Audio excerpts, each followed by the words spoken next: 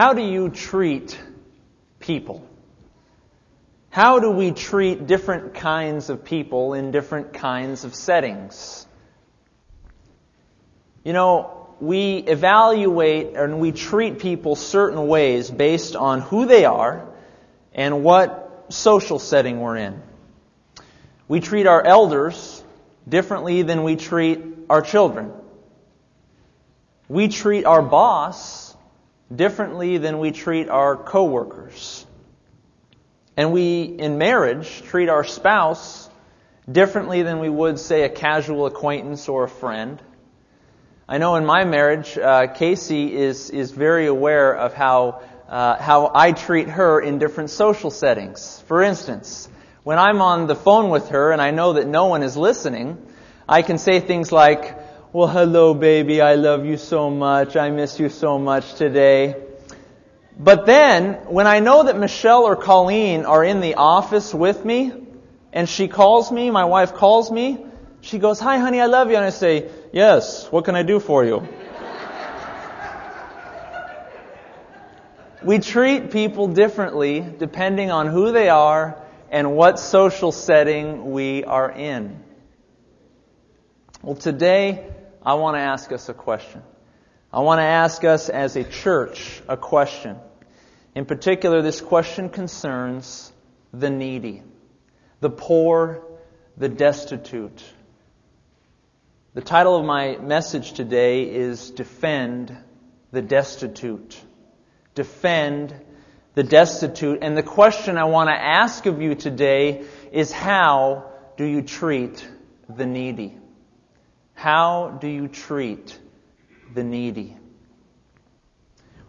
This is going to be a topical study this morning. We're going to survey a number of scriptures, and that's not what we normally do here at Coast. We appreciate teaching verse by verse and going expositionally through a text, but today I wanted to change things up a bit.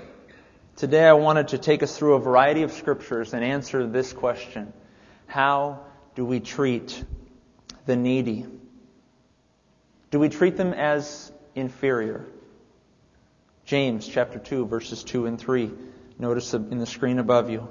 "For if there should come into your assembly a man with gold rings in fine apparel, and there should also come in a poor man in filthy clothes, and you pay attention to the one wearing the fine clothes and say to him, 'You sit here in a good place,' say to the poor man, 'You stand there,' or 'Sit here at my footstool.' Do we treat them as inferior? Do we ignore them? Do we ignore the needy? Mark 10, 46 to 48. "Then they came to Jericho, and Jesus went out of Jericho with his disciples and a great multitude. Blind Bartimaeus, the son of Timaeus, sat by the road begging. And when he heard that it was Jesus of Nazareth, he began to cry out and say, 'Jesus, Son of David, have mercy on me.' Then many warned him to be quiet. But he cried out all the more, 'Son of David, have mercy on me.'" Do we ignore them? Do we ignore the needy?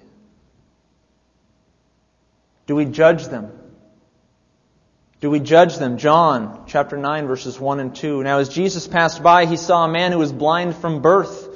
And his disciples asked him, saying, 'Rabbi, who sinned, this man or his parents, that he was born blind?'" Do we judge them? Do we treat them as inferior? Do we ignore them? Do we judge them? You know, in the first century, there were a number of reasons why the poor, the widow, the orphan, the sick, there were a number of reasons why these kinds of people were ignored, were treated as inferior, and were judged as sinners. And that reason is what is known in historical Jewish sources as a phrase called retributive punishment.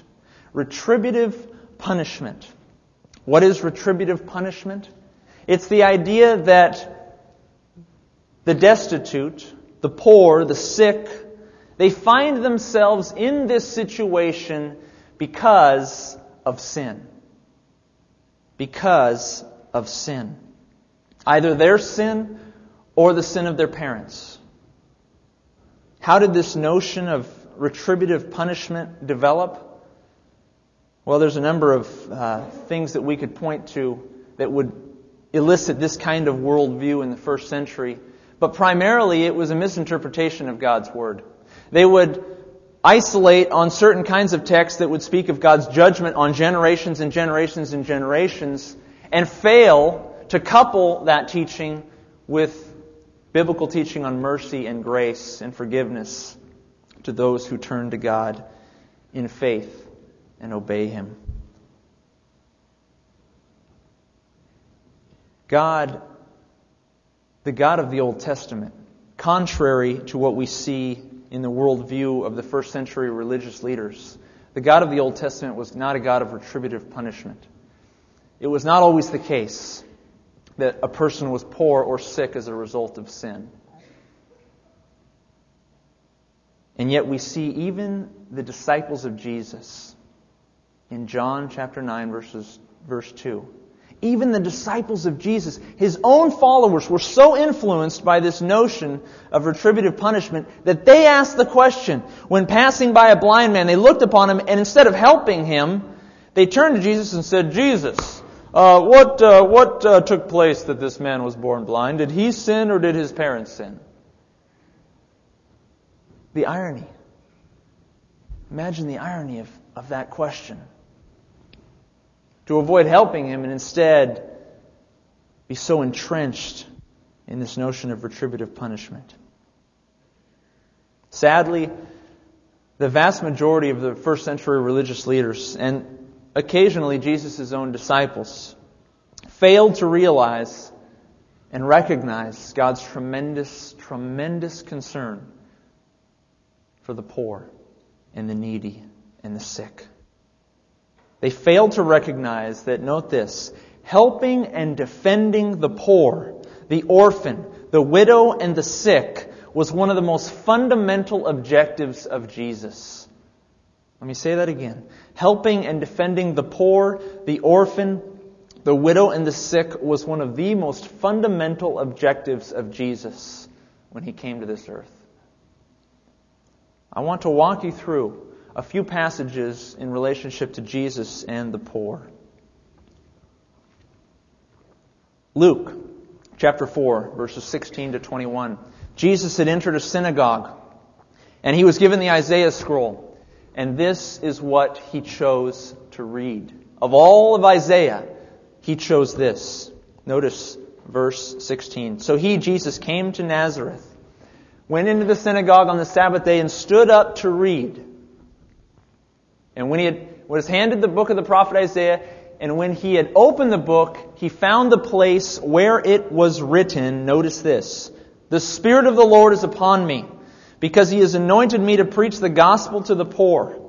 He has sent me to heal the brokenhearted, to proclaim liberty to the captives, and recovery of sight to the blind, to set at liberty those who are oppressed, to proclaim the acceptable year of the Lord." And then He closed the book. And He gave it back to the attendant and sat down. And the eyes of all who were in the synagogue were fixed on Him. And He began to say to them, "Today, this scripture is fulfilled in your hearing." Helping and defending the poor, the orphan, the widow, and the sick was one of the most fundamental objectives of Jesus Christ. In Matthew 11, John the Baptist had already baptized Jesus, and he found himself in prison. And yet, as time went by, he began to get confused. He wasn't sure, was this in fact the Messiah? Was Jesus in fact the Messiah, or should we look for another one? Notice Jesus' response. Matthew 11, verses 3 to 5. John sends his disciples to Jesus, and they ask Him, "Are you the coming one, or do we look for another?" Jesus answered and said to them, "Go and tell John the things which you hear and see. The blind see. The lame walk. The lepers are cleansed, and the deaf hear. The dead are raised up, and the poor have the gospel preached to them." Helping and defending the poor, the orphan, the widow, the sick was one of the most fundamental objectives of Jesus Christ. Finally, Jesus, at the onset of His teaching, in what is known as the Sermon on the Mount, made some remarkable statements about the poor. He said that the kingdom that He was bringing with Him was especially designed for these kinds of people. Luke 6, verses 20 and 21. Then He lifted up His eyes toward His disciples and said, "Blessed are you poor, for yours is the kingdom of God. Blessed are you who hunger now, for you shall be filled. Blessed are you who weep now, for you shall laugh." Helping and defending the poor, the orphan, the widow, and the sick was one of the most fundamental objectives of Jesus Christ. And so I urge us today, we who claim to be followers of God, we who claim to be disciples of Jesus Christ, I'm urging all of us not to make the same mistake that was made by the religious leaders and even Jesus' own disciples from time to time. I'm urging all of us to pay very close attention to what God has to say about the poor, the orphan, the widow, and the sick, the destitute. In particular, I'm urging us all to ask this question: what would God have us do on behalf of the destitute? What would God have us do on their behalf? I want to offer some very simple answers. This is by no means a complex study. These are simple answers. These are simple guidelines and principles that God's Word speaks of both in the Old and the New Testament. And I want to identify some of these and help us to practically apply them as we attempt as a church family and as individuals and as a community to defend the destitute. First, from the Old Testament, I wanted to read, in answering the question, what would God have us do for the needy? Notice Deuteronomy 24. Deuteronomy 24, verses 18 and 19. I wanted to walk you through two Old Testament texts that are of note as we examine God's intent for the poor. Notice Deuteronomy 24, 18 and 19. It says this: "But you shall remember that you were a slave in Egypt, and the Lord your God redeemed you from there. Therefore I command you to do this thing." Verse 19. "When you reap your harvest in the field, and forget a sheaf in the field, you shall not go back to get it. It shall be for the stranger, the fatherless, and the widow, that the Lord your God may bless you in all the work of your hands." And turning over to Leviticus chapter 19, verses 9 and 10. Leviticus 19, 9 and 10. Notice this: "When you reap the harvest of your land, you shall not wholly reap the corners of your field, nor shall you gather the gleanings of your harvest. And you shall not glean your vineyard, nor shall you glean every grape of your vineyard. You shall leave them for the poor and the stranger. I am the Lord your God." A couple of very similar Old Testament texts here from the Old Testament law.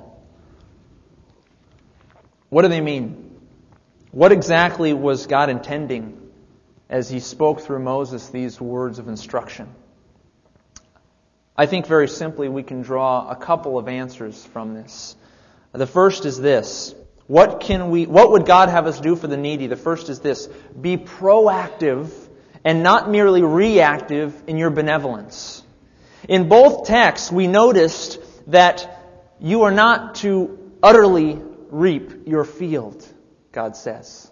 In other words, you're not to take every tiny corner of the field and every sheaf and every piece of the harvest. You're not to take all of it and hoard it unto yourself. Instead, God says, you are to be proactive. You are to be mindful of the fact that there will come some in your life that will have needs. And thus, in your resources, in your capacity, you should have some apportioned for the needy. You should have some of what you've been given, some of your good fortune apportioned for the needy.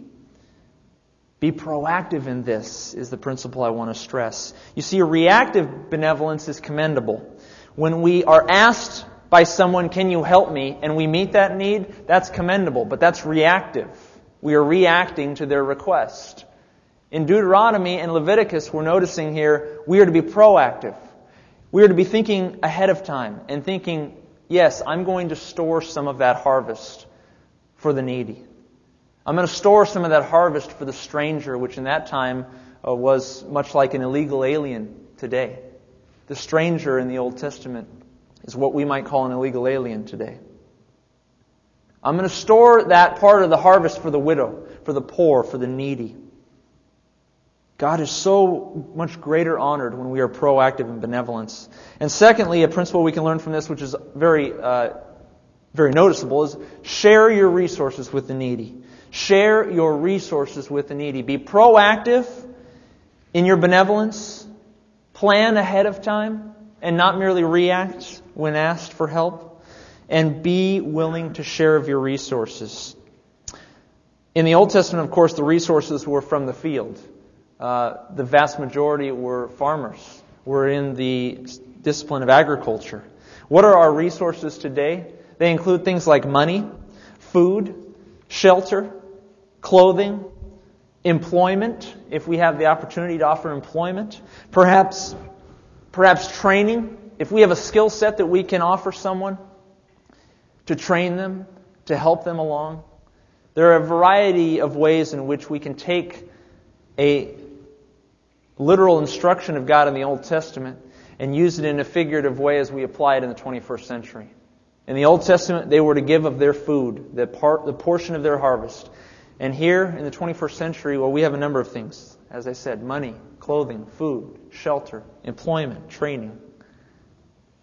These are two very simple principles from the Old Testament on how we can assist the needs of the needy. And now that we've surveyed those Old Testament texts, I want to turn to a couple of New Testament texts. But before we turn to the teaching of the New Testament on the poor, I wanted to discuss something a little bit different. I wanted to introduce one of our texts by discussing dining customs, table customs of the first century. Table customs of the first century. Now, as you know, there are a variety of table customs around the world. Here in the United States, you go to dinner and it takes maybe 45 minutes to an hour to eat your meal, get your bill, and get on out of there, right? We're pretty quick in the United States. If you go to Europe, you will be hard-pressed to see your bill within 2.5 hours. You'll be sitting there and you will be enjoying your meal, and you'll be sitting there and waiting for the bill as Americans, and it won't come because in Europe, especially in Italy, Leela would know. She's laughing. I see her laughing. In Italy, it takes at least 3 hours to eat dinner. At least 3 hours. Is that right, Leela? That's right. How about in your home? Is it 3 hours? No. Okay. Good. Just checking. Okay. 3 hours to prepare. Wow. That's good. I'm coming over for dinner tonight. Table customs are different, depending on the culture. We get in and get out. Europeans, boy, they wine and dine them for a long time. And in the first century, there were some really, really interesting table customs. A couple things to take note. First, you would dine only within your own social class. The poor would be with the poor. The middle class would be with the middle class. The elite would only dine with the elite. Secondly, the seating chart. There was a very strategic seating chart in the first century.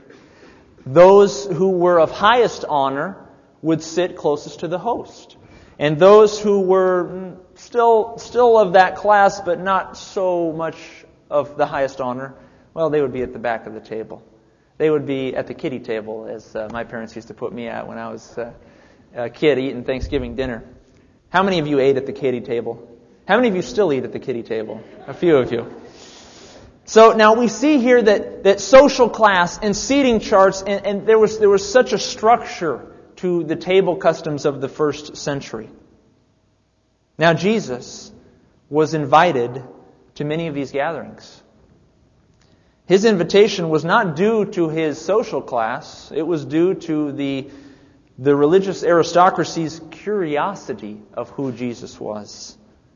Most certainly not due to his social standing. In fact, these same aristocrats often ridiculed Jesus because they pointed at him and said, "Look at you. You eat with who? Sinners and tax collectors." That was a high insult in their day and age. To eat with sinners and tax collectors was a terrible faux pas, the lowliest of the low. And yet we come to a New Testament text now. We come to Luke chapter 14. I want to read verse 1 to preface where Jesus is, and then I want to skip down to verse 12. Notice what is taking place in this passage. Verse 1 of Luke 14. Now it happened as he went, Jesus, into the house of one of the rulers of the Pharisees to eat bread on the Sabbath, that they watched him closely. Skipping down to verse 12.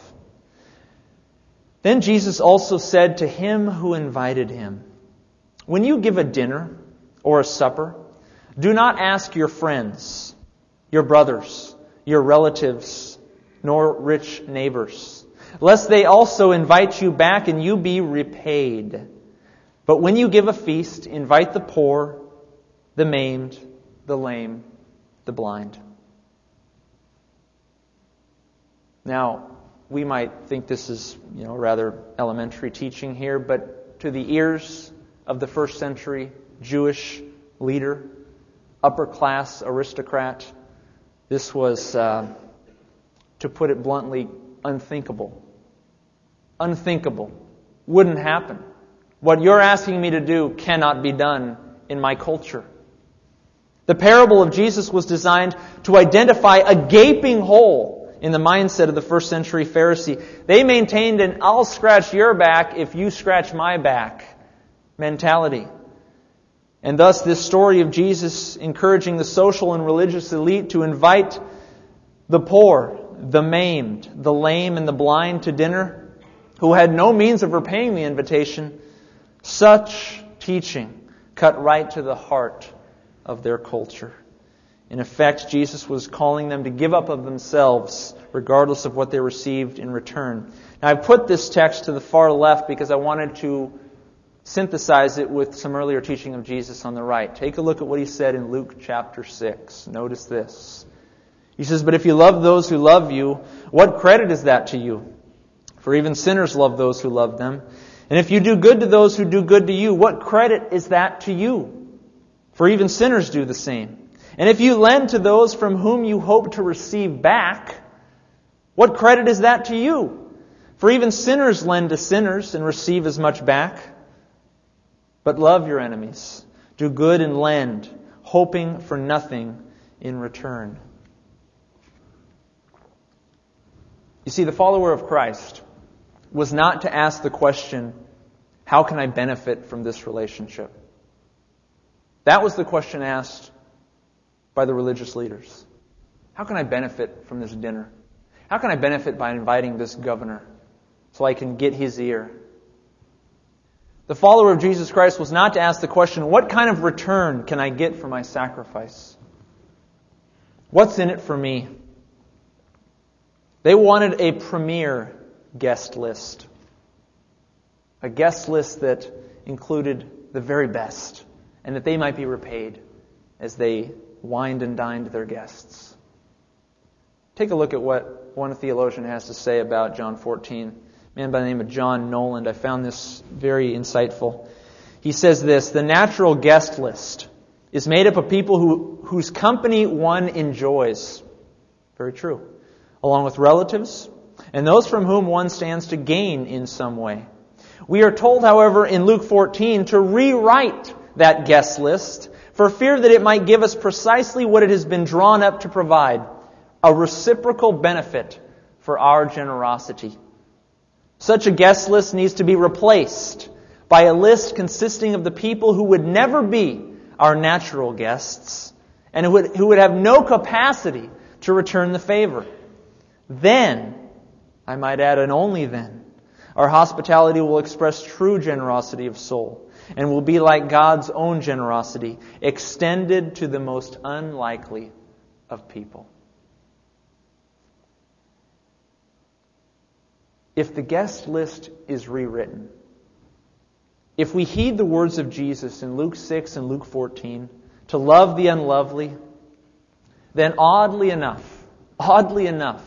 while we were not seeking reimbursement, while we were not seeking a return for our good deed, while we were not seeking any kind of reward for what we had done in inviting them to dinner, Jesus says, that is exactly what you will receive.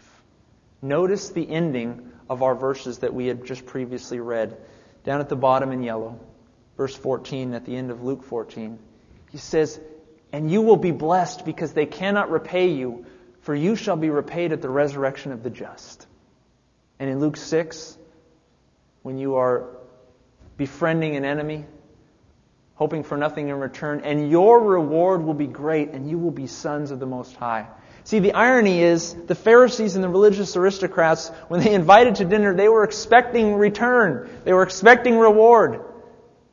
And Jesus says, the only way you're going to get the return, the only way you're going to get the reward, is if you don't expect it, and you rewrite your guest list, and invite those who are unlovely, who are poor, who are maimed, who are of a different social class than you, who have no means of repaying the invitation. That's the only way you'll get the reward. What does this mean? What does this mean? What would God have us do on behalf of the destitute based on what we've read? I would say a couple things. First, we've noticed be proactive, not merely reactive in our benevolence. Secondly, we've understood to share our resources with the needy. And third, avoid keeping the needy at arm's length. I think that it is such a tendency of ours, even in our culture today and in cultures for generations past, to keep the needy at arm's length. Sure, we'll write a check, but invite them to dinner. Maybe not. Sure, we might give up of some material good of ours, but to develop a personal relationship with them, not so much. And that brings me to my fourth point. Share your life and your home. Share your life and your home. Share a meal with the afflicted. Open up your arms and say, I want to befriend you. I want to get to know you. You're of a different social class. You have some sort of a physical defect. You are poor and you are afflicted and you are oppressed, but yet I don't care. I want to love you and I want to share with you my life. I want to invite you to my home. I want you to be a part of my life. I want to serve you. This is the kind of attitude that Jesus requests of us, that He urges us to mimic. Does this mean we don't invite folks over in our own social class? Of course not. Of course not. We do that all the time. We have friends and we want to cultivate those friendships. But Jesus is saying, hey, go the extra mile here. Go the extra mile. When you identify someone who is in need, writing them a check is good. Inviting them to dinner to hand them that check is better. Okay, this is a great list. This is a great Bible list, Neil, but I live in South Orange County. And last I checked, there's not, as I look outside my door, I don't see so many needs. I don't see so many poor. I don't see so many homeless. How can I possibly appropriate and utilize what we've learned today? Well, I want to offer some practical tips here. And this is by no means exhaustive. And there are a number of opportunities that I'm sure you can think of as well. But I wanted to make this very practical. I wanted us to hear from God's Word, to hear that He wants us to serve the needy, to identify that Jesus, that was one of His primary objectives, to see it in Scripture again and again that this is what we're supposed to do. But moreover, I wanted us to say, and this is how we can do it. What can I do? Very practical. First, invite them to your home. I've already said this, but invite them to your home. Share a meal with them. I think that for most of us, that would already be going out of our comfort zone. It would be difficult to invite someone who is homeless over for dinner. I don't discount that. It would be difficult, but yet God expresses that is something to be honored. Secondly, I brought Marianne up here because she is meeting the needs of the widow and oftentimes the sick. And I encourage you to visit the Coast Homebound with Marianne Fisher. I encourage you to visit those who cannot make it to Coast and others in our church family who are unable to attend with regularity on Sunday. Third, donate a vehicle. The church can accept these kinds of donations. In fact, I know of a need right now in which we are looking for a vehicle for someone who is in need. And this is something that many organizations do, and our church provides as well. You can donate a vehicle to the poor. Fourth, a little more personal participation and local. Go to Camp Allendale, one of our missionaries. They have opportunities for counselors. And it's a ministry, Robin and Karen Wood, we've supported them for many years. They came out of this church. They deal with the afflicted and oppressed children, many of whom are orphans or foster kids. And these kids, you listen to their stories and it will make you weep what has happened to them. And they are in desperate, I cannot express how much need they have for counselors. You can be as young as 18, 16, I believe, actually. As young as 16 and as old as you'll get, you can counsel. They are looking for counselors. You can go to their website and click counselors if you're interested. Fifth, I've identified this, though I've personally never participated in it, the Orange County Rescue Mission. I've read a lot about this mission, and I'm very impressed with them. Their president, Jim Palmer, is a Christian man, and though Coast does not have a direct relationship with the OC Rescue Mission, I know that they do good work. You can go to their website and click on volunteer as they meet the needs of the homeless and the poor. And sixth, if you want to get ambitious, you can go overseas. One of which is Murray and Cheryl Greenwood. They're with SIM in Ecuador. Wonderful missionaries. I've been reading about them more and more, and I am so impressed. I'm so pleased that we are supporting these folks. Because Murray and Cheryl are doing great work with the poor and the sick in particular in Ecuador. They are medical missionaries, and they can use those of you who have medical background or those of you who just desire to care for the sick and the afflicted. And you can go to their website and click, How can I help? In fact, I have a picture of them right behind me. That's Murray and Cheryl and their family. I just got done corresponding with them on email, and I would really love to see a short-term team head down to Ecuador. You know, we're approaching our annual church meeting. And I'm asking myself, as we are going into 40 years of ministry at Coast, did you know this is going to be our 40th year of ministry? Praise the Lord. And I'm asking myself one question as we do. How do we evaluate Coast Bible Church? How do we evaluate our church? How do we judge whether or not our church is on the right path? Some of us will judge it by numbers. Undoubtedly we do. We look around and we say, well, we hope there's a little more people in the pews next year.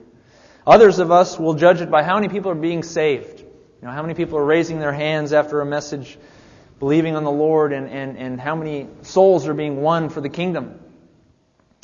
But I would also urge us, and perhaps most importantly urge us, to ask the question, is Coast Bible Church meeting the needs of the needy? Because you see, Jesus, before He won a spiritual harvest with people, more often than not, He met their physical needs. Let me say that again. Before He won their soul, He usually met their physical need. And so as we think of evangelism and think of growing the church and bringing in new believers, remember, step one is meeting their needs, loving them, loving the poor, loving the sick, loving the widow, the orphan. And when we do that, their heart is wide open. Their heart is wide open to the gospel of Jesus Christ. And as we meet their physical needs, in so doing, we will be bringing people into the kingdom of God because their hearts will be wide open for Jesus' grace and mercy. helping and defending the poor, the orphan, the widow, and the sick was one of the most fundamental objectives of Jesus. I urge us all to defend the destitute. May we defend the destitute as a church family. Let's pray. Our gracious Heavenly Father, Lord, I thank you that you have met our physical needs. Father, many of us have been through times of poverty